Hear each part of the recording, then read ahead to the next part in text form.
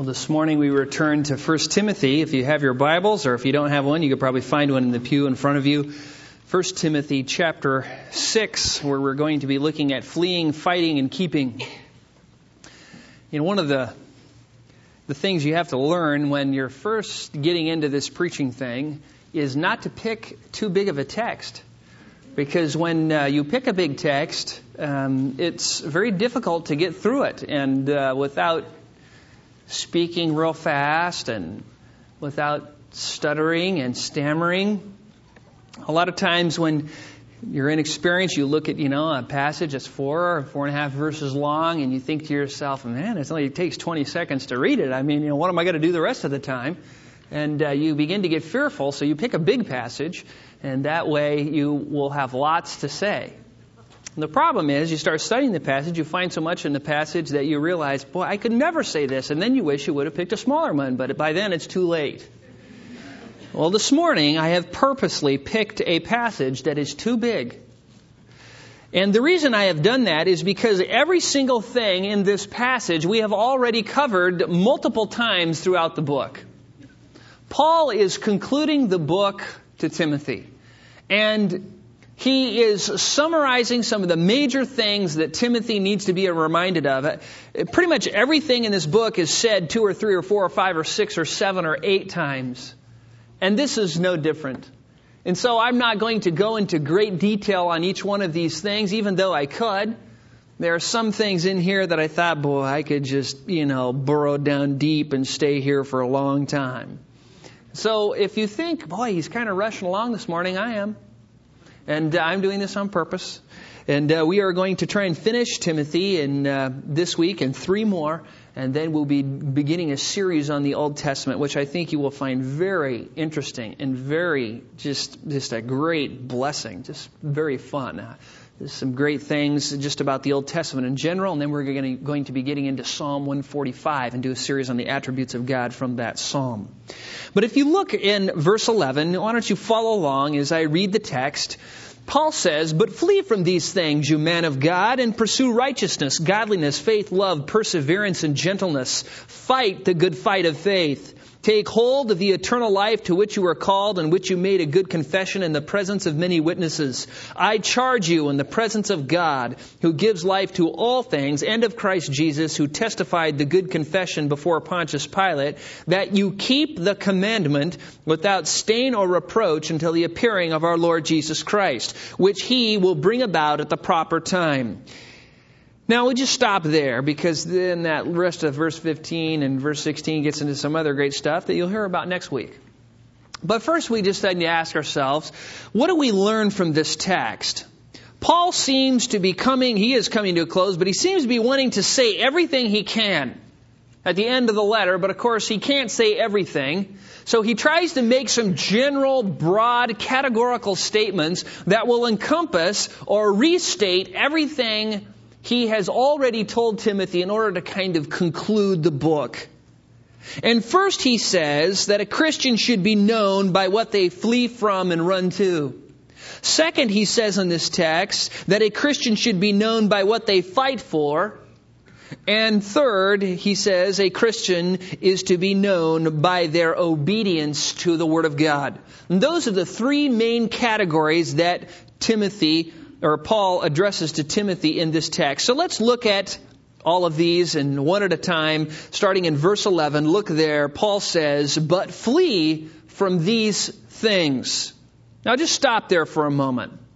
First, we notice this little contrasting word "but" in there. And that is there because he's making a contrast. He has just finished talking about all these sins that Timothy is to avoid. Now he is contrasting those who get entangled in, for instance, the love of money or greed or whatever.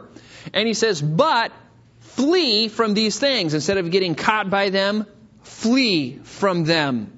He has just talked about false teachers who indulge their flesh, who use the money for their own. And now he's saying, I want you to run like a madman, like a scalded gorilla from these people. Now the word flee is the word fugo. It's a great word. It's the word we get fugitive from. Paul is saying, Timothy, I want you to be a fugitive from these things. A fugitive is one who is running from the police. He's doing everything he possibly can not to get caught. And that is what Paul has in mind here. Timothy, do not get caught by these sins. And it is a present tense, which means you are to always be running and always be fleeing and always running away from the sins that will entangle you and capture you. It is the same word Paul used in 1 Corinthians 6:18. Do you remember that text where Paul says, flee immorality? Same word. It's the same word that Paul uses in 1 Corinthians 10:14 when he says, flee idolatry. It's the same word he uses in 2 Timothy 2:22 when he says, flee from youthful lusts. All of these things we are to be fleeing from. Flee, run, be a fugitive. And so that's what he lays out here for Timothy to do and for us to do as well. Now this text, again, the whole book is written to an individual. But the individual receives instructions because of what he is, which is a leader. And the leaders receive instruction because they are to be models for the sheep. So while this was specifically written to Timothy, it is for all leaders so that they can model what all believers are to be. So this is really for all of us, not just for those called to preach and teach the Word of God. Now, these things, when he says flee from these things, talk about the false doctrine that he has just mentioned, the conceit, the envy, the strife, using the ministry for personal gain, discontentment, the love of money. All of these things are these things. Flee from these things. And look at what Paul calls Timothy. This is really significant. You man of God. You man of God. There is only one person in the New Testament who received this title. And that was Timothy. You man of God. It's a significant term. If you go into the Old Testament, you find people like Moses, Elijah, Elisha, King David, and even the angel of the Lord called man of God. And as you look at all the prophets and all the people who were given that title, they were all men who received revelation from God and were called to proclaim God's truth to God's people. That's what the man of God is. A proclaimer of the truth of God. And of course, Timothy was called into that ministry.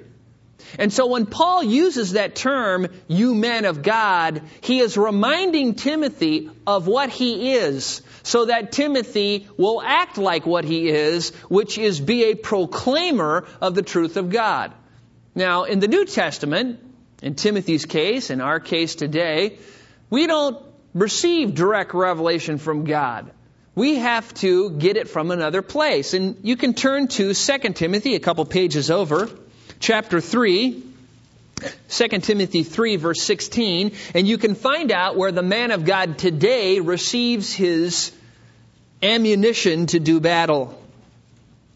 Paul says in verse 16, he has just finished saying that Timothy, through the Old Testament scriptures, came to a saving knowledge of Jesus Christ. And Paul says, all scripture is inspired by God and profitable for teaching, for reproof, for correction, for training in righteousness, so that the man of God, there's our term, may be equipped for every good work. Paul tells us here that anyone who aspires to be a man of God, or you could say a woman of God, has only one source that will equip them to do what they need to do. And that is the Word of God, the Scriptures. If he is going to teach, it's from the Scriptures.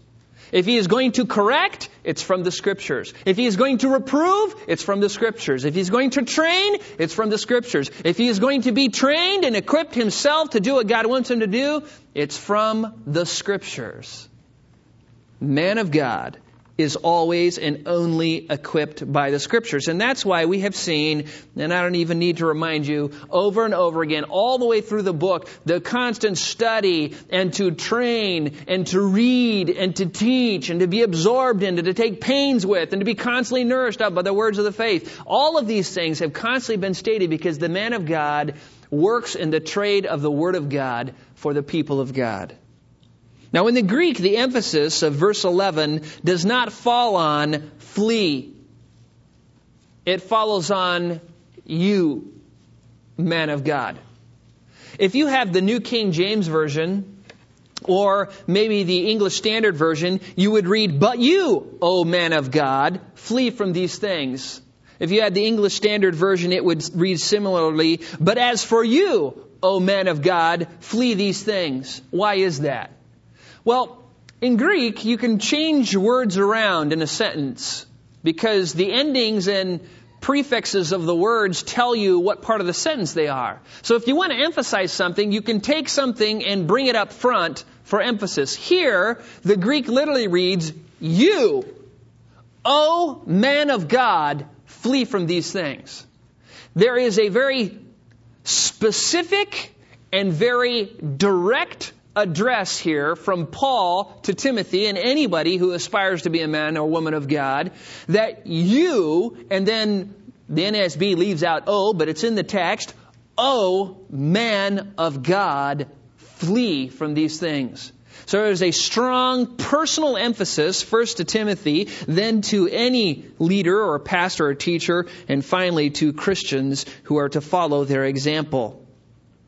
Now, every one of us should aspire to the title man or woman of God.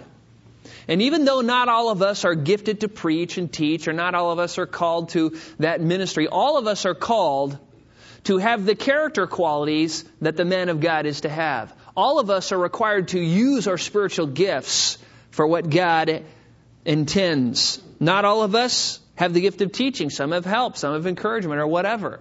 But all of us must use those gifts if we are going to be a man or woman of God. Now, there is something very important that you need to understand about the man of God's fleeing. The man of God is not just to flee aimlessly. He has a very directed fleeing. You've probably seen the bumper stickers that say, "Well, just say no to drugs." But what they don't tell you to do is what to say yes to. Often people will flee from one sin only to be caught in another. You know, they will jump out of the frying pan into the fire, run from the bear to be caught by the lion. And so many Christians are the same way. I got to run from this, and they run, but aimlessly. They have no direction to their fleeing. That is why Paul says what he does in verse 11. He says, "Flee from these things, you man of God, and what? Pursue." Pursue. That tells us that our fleeing is to be in a specific direction. We are to be directed in our fleeing. Now, you could have this be a second or point to this sermon. I could have, flee, pursue, but think about it. If you are fleeing like God wants you to flee, you are also what? Pursuing what God wants you to pursue. And you cannot be pursuing what God wants you to pursue unless you are what? Fleeing from those things God calls you to flee from. They are really one and the same thing. One is a from and the other is a towards. A fleeing and a pursuing. But both happen together, and they have to happen together. Otherwise you aren't obeying this text. Now, the great thing here is that Paul gives us 6 specific things that we can pursue in our fleeing and our pursuing. First, notice what the text says. He says, "Flee from these things, you men of God, and pursue." And the first thing he mentions is righteousness. The quality of being right or just before God. Righteousness has to do with external acts. What people can see in your life. What do people see when they look at your life?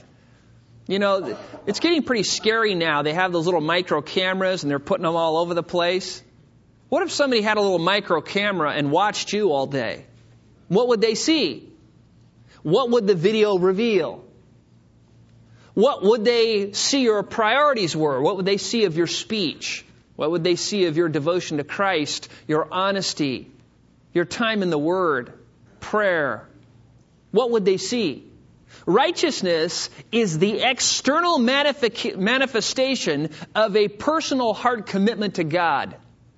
You can do the outsides without the inside. But if you have your heart right with God, you will do those external things. That's what righteousness is. Now, the internal part is the second quality. The second thing the man of God pursues is godliness. Look there, godliness. This is the same word that has appeared 7 other times in the book. And we've gone over this over and over again. It is godly piety. It is reverence that is from within that produces that external acts of righteousness. It is the quality of a person's heart, his attitudes, his mindset, which gives him the commitment and the devotion and the desire to do those righteous acts for the glory of God. So he says, pursue this righteous behavior and pursue godliness from within that produces the righteous behavior. And then thirdly, the man of God produces faith. Faith. Now, this is the standard word for faith. It means to believe, to trust, to commit oneself to have passions in a direction.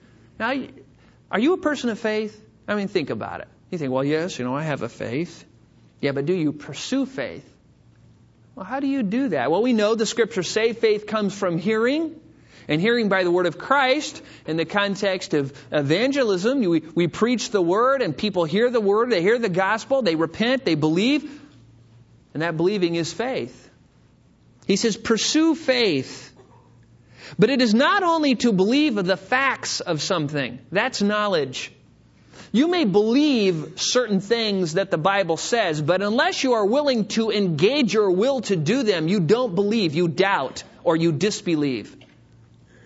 Faith is the knowledge put into attack. It is a commitment, a volition behind the knowledge so that you're doing what you say you believe. You say, well, yeah, a Christian needs to read their Bible, but I don't read mine. Well, then you don't have faith in that. You actually doubt that. Because if you had faith, you would do it. And listen to this. Faith is the soil where love grows.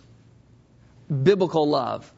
You cannot love like God commands you to love unless you have faith.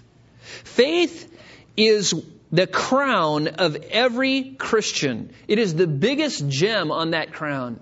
And it is the thing that not only births you and brings you into the body of Christ, but it is that which produces love in your life for Christ and for other people. When you look in the Bible, you will find over and over again faith and love together. Faith and love together. You look at a tree, you don't see its roots. But you know that the only reason it has all those branches and all those leaves and that it's alive is because of the part that you can't see. Faith cannot be seen, but the work of faith can be seen. Do you remember what James said in James chapter 2? You show me your faith without your works, I will show you my faith what? By my works. In other words, true faith produces works, but isn't the work itself. It is the belief that produces those righteous acts. And those righteous acts are acts of love, both to God and to one's neighbor. And that's why he says what he does in the next point, where he says, but flee from these things, you men of God, and pursue righteousness, godliness, faith, and love. Those are like twin gazelles. Those are like Siamese twins. They're a compound that are found all the way through the New Testament. I went through and there was a ton of them. But let me just give you some examples. Turn to 1 Timothy chapter 1, verse 14. Probably forgot. I probably need to preach through the book again. It's been so long. But look in verse 14. Paul is talking about how he was this blasphemer and violent aggressor and how he acted ignorantly in unbelief. And look at what he says in verse 14. And the grace of our Lord was more than abundant with the faith and love which are found in Christ Jesus. There they appear together. And if you were to look, for instance, at Galatians 5:6, Paul says it doesn't matter if you're a Gentile. It doesn't matter if you're a Jew. What matters is faith working in love. All the way through the book of Ephesians, over and over again, he talks about faith and love, and that you would be rooted and grounded in faith, and that it would produce this love. And the whole book is faith and love. In Thessalonians, it's the same thing. In 1 Thessalonians chapter 1, verse 3, Paul thanks God for their work of faith and labor of love. In 3:6, he says that the news of their faith and love has spread abroad. And in chapter 5, verse 8, he tells them to put on the breastplate of faith and love. You cannot separate the two. You cannot separate the two. If you look in your life and you just think, well, I'm just not loving people. And I'm not talking about some weak emotion, some sentimental feeling. I'm not talking about you feeling good. I'm talking about love that does what is best for the other person based on the Word of God. A lot of times we do things as Christians, they are not fun. It was not fun for Paul to write the severe letter to the Corinthians, but he had to do it. And why did he do it? Because he loved them. That's what he says. The Scriptures say God disciplines every son whom He loves. Well, love is not fun. It's not fun confronting people in sin. It's not fun a lot of times doing a lot of things in the ministry, but you do them. Why? Because they're the right thing. Because love does not do what feels good. Love does what is best. Love is not a feeling. It's not an emotion. It's a doing. It's an act. Now, of course, there are always emotions that come in the context of that, but that is not what true biblical love is. And so when Paul talks about, I want you to pursue faith, which comes from the study of the Scriptures and practice of the Scriptures, and I want you to pursue love, that is, I want your faith, which comes from your study of the Scriptures, to be acted out in your life. He then goes on to say, I want you to also pursue perseverance. Perseverance. Or you could say endurance. Steadfastness. It's a compound of two words, to remain or to stay, to abide, and then to place under. It's really to stay under, to abide under, to hold up under some sort of load or stress. Wuest's Word Studies in the Greek New Testament says it describes a man who remains under trials in a God-honoring manner. Thayer in his lexicon says it is the characteristic of a man who is unswerved from his deliberate purpose and his loyalty to faith and piety by even the greatest trials and sufferings. Unswerved. It doesn't matter what comes into their life. You just know that you are not going to deviate from this path. You are going to stay at it, and you are going to do what's right because you love God and you want to give Him glory and honor. And there are many Christians who used to be in the race, who used to teach Sunday school, who used to be in the ministry, who used to read their Bibles, used to do a lot of things. And they didn't have this quality, and so they just used to be. They have ceased being what God commands us to be, perseverers. That's why we must pursue this perseverance. And it only comes if I'm doing all the rest of those things mentioned. You have to flee from sin. You have to pursue righteousness, godliness, faith, love, and perseverance in all of those things. You know, some people, instead of graduating from college, have just gone back to elementary school, like the people in Hebrews 5:11. You know, you should be teachers by now, but now you need somebody to teach you the elementary principles of God. Why? Because they have not discerned and learned to train their senses to practice their faith. They have just soaked up knowledge. I mean, you know, it's great to go to college. It's great to get an education, but it's better to start supporting yourself with that education. To do something with the knowledge instead of just stuffing it in your head. And some of you have been in boot camp way too long. You've made it your permanent residence. It's time to get out there and get in the battle. Do it. 6, the man of God pursues gentleness. Probably a better word would be meekness. This is a great word. Trench says it is the temper of spirit in which we accept God's dealings with us as good and therefore without disputing or resisting. We accept God's dealings with us as good without grumbling or disputing. You know, God is sovereign, right? You say, oh, yeah, God's sovereign. You know that God knows all things. And you also know God knows all things before they happen. You know God is all powerful. and you know that nothing is impossible with Him, and if He wanted to, He could change anything before it happened. And you know that nothing happens to you that God does not first know about, and you know that God causes all things to work together for your good. You know that His grace is sufficient for you, and you know that whatever you experience, whatever comes into your life, is for your good. And so when you know those things about God, and a trial comes, like let's say you're moving here from out of state, and your stuff doesn't arrive. Or let's say you're printing up a sermon in the morning, and all of a sudden your printer cartridge dries up. I knew a guy that happened to this morning. All of these things are things that happen to you by the very decree of God. Now you're thinking, well, I'm suffering with sickness, or I have relationship problems, or there's this sin in my life, or whatever it is. Well, I want you to know this. You are where you are because God has you there.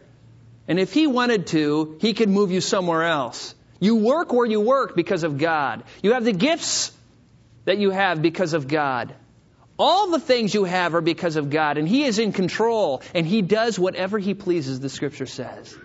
And so this quality of gentleness or meekness is the ability to live life realizing God is in control.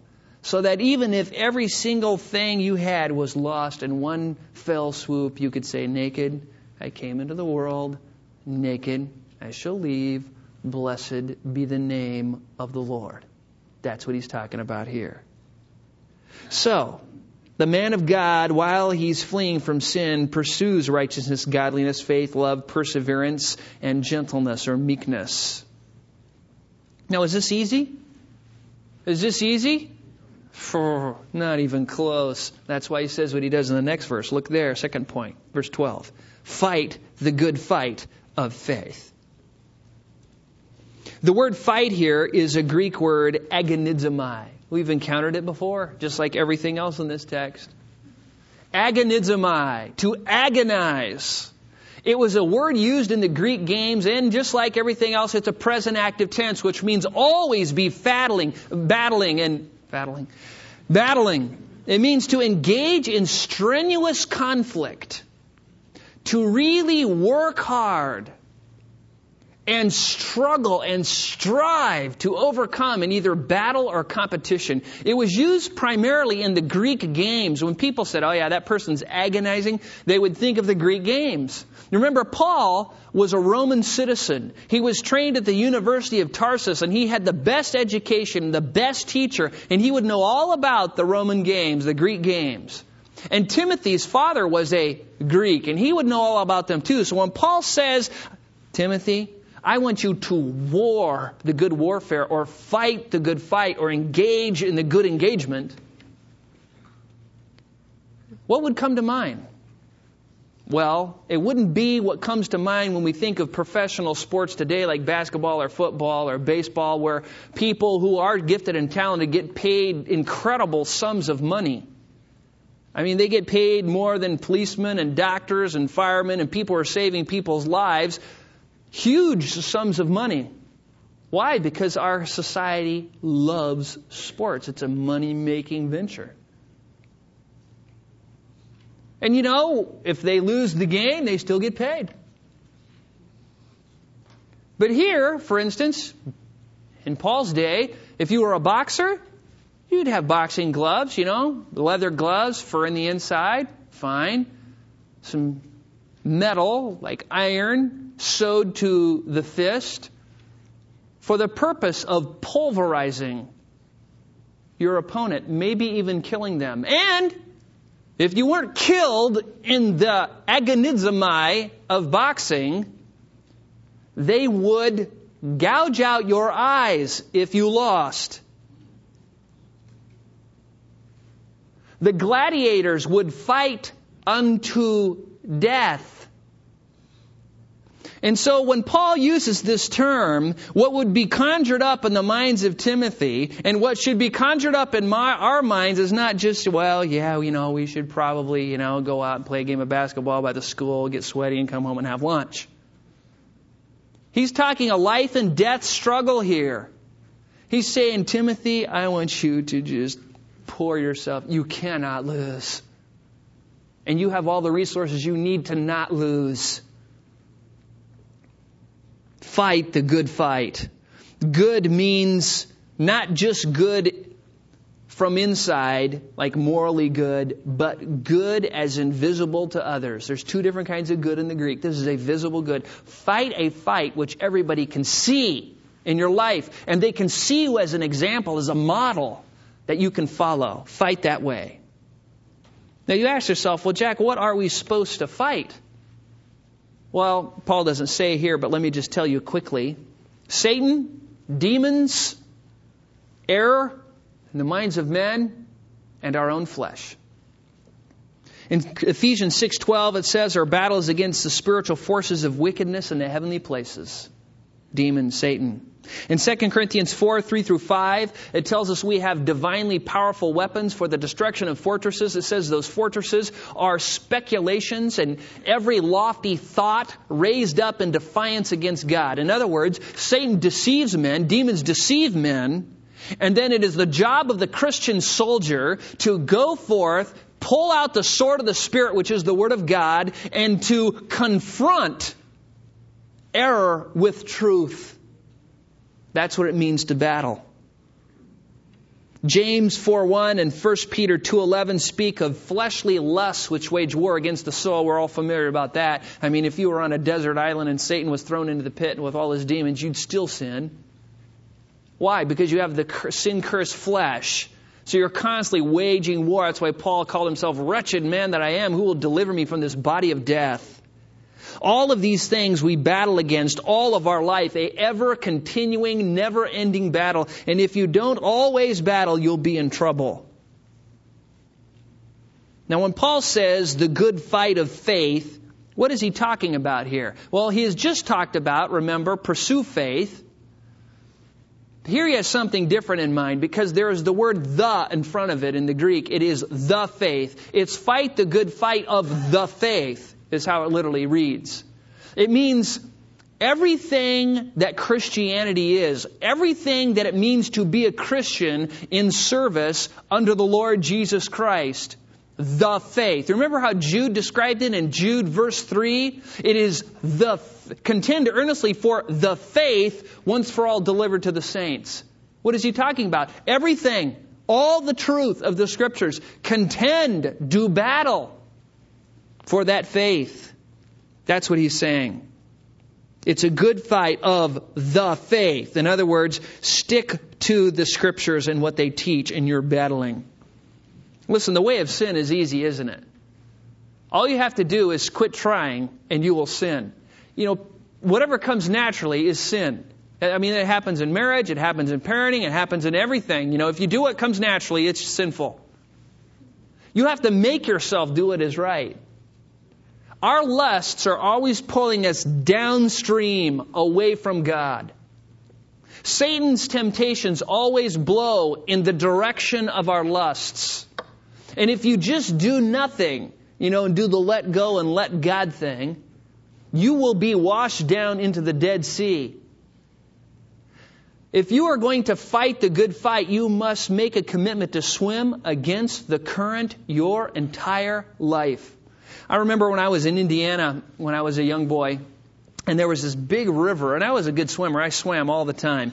And we were swinging in ropes out into this river. And when you looked at the river, it looked still. It looked almost like a lake. It was big, muddy. And something was interesting. You would swing out there, and you'd land in the water, and you're kind of relaxing out there, and you realize when all the bushes are moving by, you're going downstream. Swim, swim! And so you'd have to constantly, if you got in the water, be constantly going upstream, because if you didn't, you're going down. Down. And that's how it is as a Christian. If you aren't fighting the good fight, you're going down. If you aren't constantly making an effort to pursue the things of God, you're going down.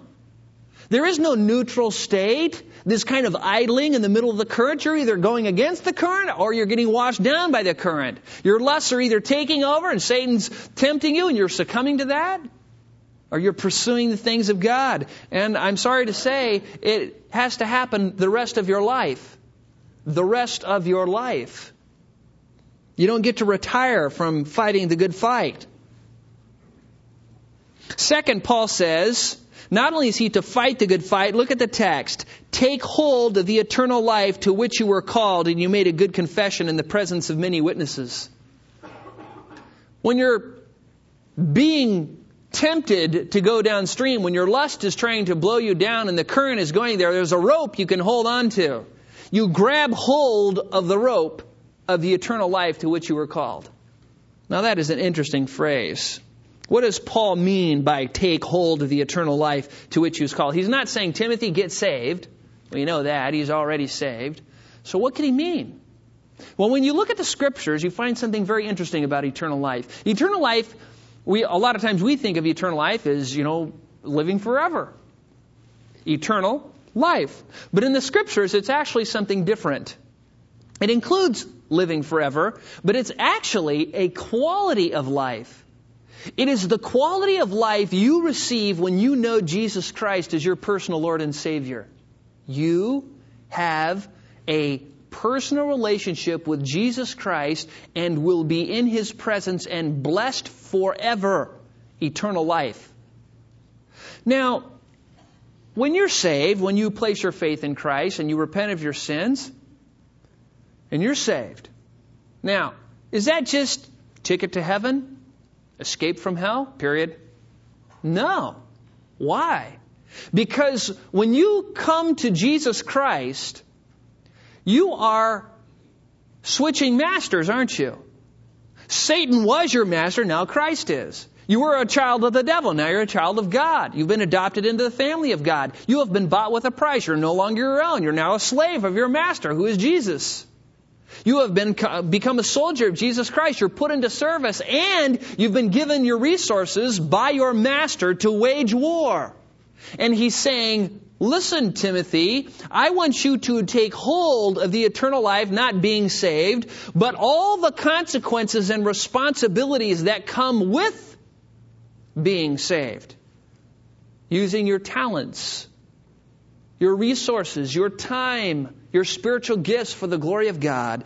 Take hold of the eternal life to which you were called. And of course, in Timothy's case, in the case of elders and pastors and teachers and overseers, it's to devote yourself to prayer and ministry of the Word.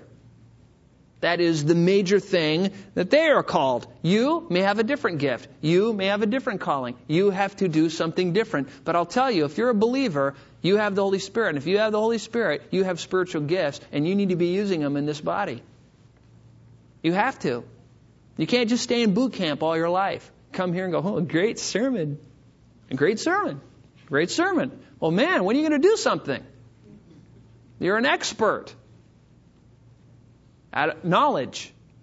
But your knowledge has not become love until you put it into action and begin to use your spiritual gifts in a way that glorifies God. Now, Paul says here, to which you were called and you made the good confession in the presence of many witnesses. Now, what is this? When did Timothy make a public confession? Well, it could have been at his baptism, because when he was baptized, he would be in front of people. And if you've come here to baptism, you've seen people give a confession of their faith in Christ, and they're wanting to follow Christ, and that's fine. But probably he refers to his commissioning, his ordination, his being sent out. You remember Timothy was discipled by his grandmother and mother, and then he followed Christ and was kind of adopted by Paul as a spiritual child, and Paul poured into him, and finally it became obvious that he had some gifts. And unlike most people, we know from 1 Timothy 1, verse 18, Paul says, "This command I entrust to you, Timothy, my son, in accordance with the prophecies previously made concerning you, that by them you fight the good fight." Oh, there it is again. But remember that Timothy had prophecies, actually divine utterances saying, Timothy, you are called to this ministry. Wouldn't that be great? I mean, some of you are out there going, gosh, I want to serve. I don't know what I'm supposed to do. You know, I tried 2- and 3-year-olds and almost killed me. And others of you think, well, you know, I thought I was going to teach, and I went and I started teaching a class, and it emptied the class. But Timothy knew exactly what he was supposed to do because he had a prophetic utterance which said, Timothy, you're called to the gospel ministry to be a preacher, an evangelist. Go do it. Look at chapter 4, verse 14. Paul references this again. Do not neglect the spiritual gift within you, which was bestowed on you through the prophetic utterance with the laying on of hands by the presbytery. So, I think what Paul is talking about here is this confession that Timothy made in front of the elders at Lyconium in Lystra, I think it's Acts 16, where Timothy was commissioned by the elders to go with Paul because he was a gospel preacher. And so Paul's saying, listen, you were called to this ministry, and you made that confession. You made that confession. You have been called to fight the good fight. Now, he then moves on to describe how exactly Timothy is to do this. And again, in general terms, he's summing up almost the whole book in these 3 verses or 4 verses here. He says, Timothy, you need to keep the commandment. Look at verse 13 through 15. This is 2.5 verses, all focusing, all hubbed around one command. Paul says, I charge you in the presence of God who gives life to all things and of Christ Jesus who testified the good confession before Pontius Pilate that you keep the commandment without stain or reproach until the appearing of our Lord Jesus Christ, which he will bring about at the proper time. Well, Paul charges somebody, he's dead serious. And here he is dead serious. I charge you. It's the same phrase he used in 1 Timothy 1:3 when he says, instruct certain men not to teach sound doctrine. It is a charge, a verbal commanding. And he says, and do it in the presence of God. In other words, I'm charging you in the presence of God because God's watching you, Timothy. He's the one who gave you the gift. He's the one who gave you affirmation through prophetic utterance. He's watching. I charge you in the presence of God. And then he doesn't stop there to make the command worse. He says, who gives life to all things. Do you realize that you and I, Timothy included, only live because of God? I mean, He is the Creator. He gives us breath. Every breath you breathe right now as you're sitting there in the pew breathing, it's because of God. All the health you have or all the sickness you have, all the money you have or all the money you don't have, all the gifts you have, every resource you have, everything you have has been given to you by God. So, Timothy, I charge you in the presence of God, the very God who is giving you life right now. You could be in the lake of fire, Timothy. You deserve to be in the lake of fire. And God is keeping you alive right now so you can give Him glory. So do it. Fulfill your calling. Then he goes on to say that not only are you to realize God is watching, the very God who gives life to all things, but also because Christ Jesus, he says, testified the good confession before Pontius Pilate. What's that about? Well, let me remind you. When Jesus was before Pilate, in John 18, 36 and 37, this is what transpired. Pilate was there before Jesus, and Jesus said, my kingdom is not of this world. If my kingdom were of this world, then my servants would be fighting, so that I would not be handed over to the Jews. But as it is, my kingdom is not of this realm. Therefore Pilate said to him, so you are a king? And Jesus answered, you say correctly that I am a king. For this I have been born. For this I have come into the world, to testify to the truth. And everyone who is of truth hears my voice. Did you see that? Jesus says, listen, you know why I came? To testify the truth, and I'm giving that confession right now. Well, what was Timothy supposed to do? Testify the truth.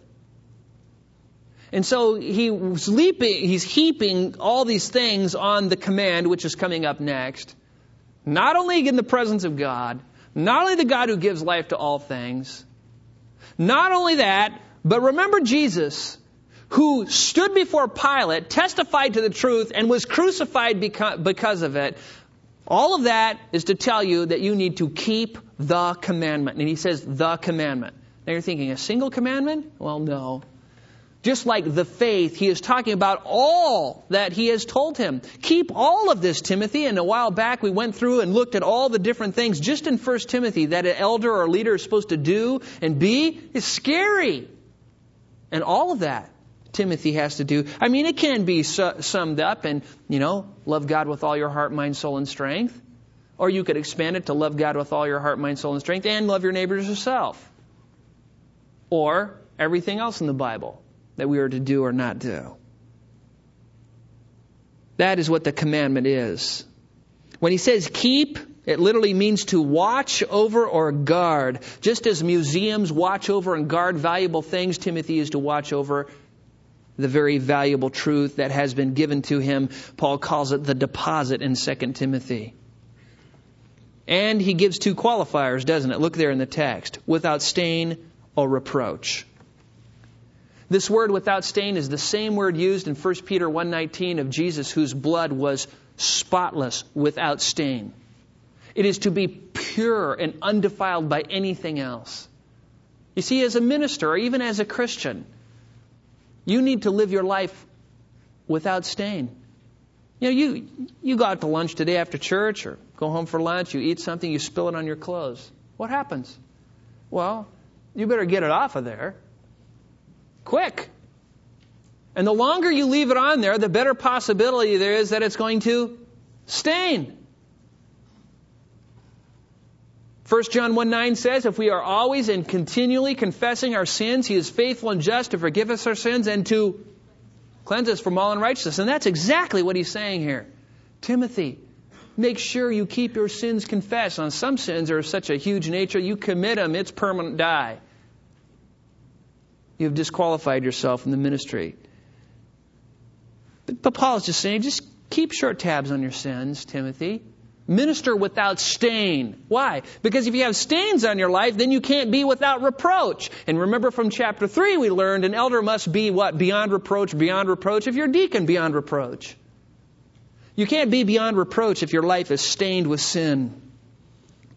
Third, we are given a time reference telling us how long we need to do this. Look at the end of verse 14 and the beginning of verse 15. We are to keep it until the appearing of our Lord Jesus Christ, which He will bring about at the proper time. And one of the fun things to do, Lisa and I like to do, is think, He could come right now. Right now. Now. Right now. Now. Now. Isn't that fun to think about? Well, it's not if you're living in sin. If you're walking with the Lord, it's like, I can't wait. Every time I do a funeral, I envy those who die. Right now, Christ could come back. You may never make it home today. Right now. And however long it is until Christ returns, you need to be fleeing from sin. You need to be pursuing righteousness. You need to be fighting the good fight. You need to be taking hold of the eternal life. You need to keep the commandment until Jesus comes back, whether it's right now or after you die and you go to be with Him. And think about it. There you would be if Jesus came right now, standing before the Lord of glory. Looking into the eyes of Jesus, whose eyes like a flame of fire, whose hair is like white as wool, feet like burnished bronze, just radiant. You're standing before the Lord of glory right now. You will have no more opportunity to show your faithfulness to Christ by fleeing from sin, by pursuing righteousness, by fighting the good fight and taking hold of the eternal life or keeping the commandment. You'll be perfect then. You'll be glorified. Your opportunity to live for the glory of God on this earth in the flesh will be gone. And when He looks at you and everything becomes perfectly clear to you, which it will, so clear, you're going to think, oh my goodness, what did I do that for? Why did I spend so much time on that? Why did I spend so many resources on that? Why was I so selfish? Everything, all of your pursuits, how you loved your wife, how you treated your neighbor, how you served in the church, all of that will become perfectly clear to you.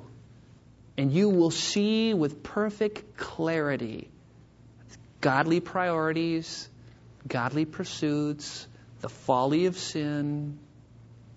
And will Jesus look at you and say, "Well done, good and faithful servant. You have been a good soldier of Jesus Christ. You have fought the fight. You have fled from sin. You have pursued righteousness." Will He say that to you? I hope so. If you look at your life right now and you realize, no, I'm camped out at Camp Sin, then maybe you don't know Christ and you need to repent and give your life to the Savior. You need to ask Jesus to save you and to trust in His death, His burial, and His resurrection for you and be saved. Or maybe you are saved and maybe you've just fallen into some sin that's entangled you. Well, now's the time to wake up. Don't be like the hare who fell asleep on the side of the road while the tortoise ran the race. You may have some great gifts, but don't let those great gifts cause you to idle. Get out of boot camp. Get on the front lines. It's the only way this church is going to be what God wants it to be. Let's pray. Father, we thank you. We thank you because your word is so crystal clear. And every single thing in this text we have studied before, we have learned before. And Father, we are so grateful for your goodness to us. You have been so kind. Father, we glorify you and just honor you because you're such a great God. You've done so many good things, and you don't need us, and you don't need this church.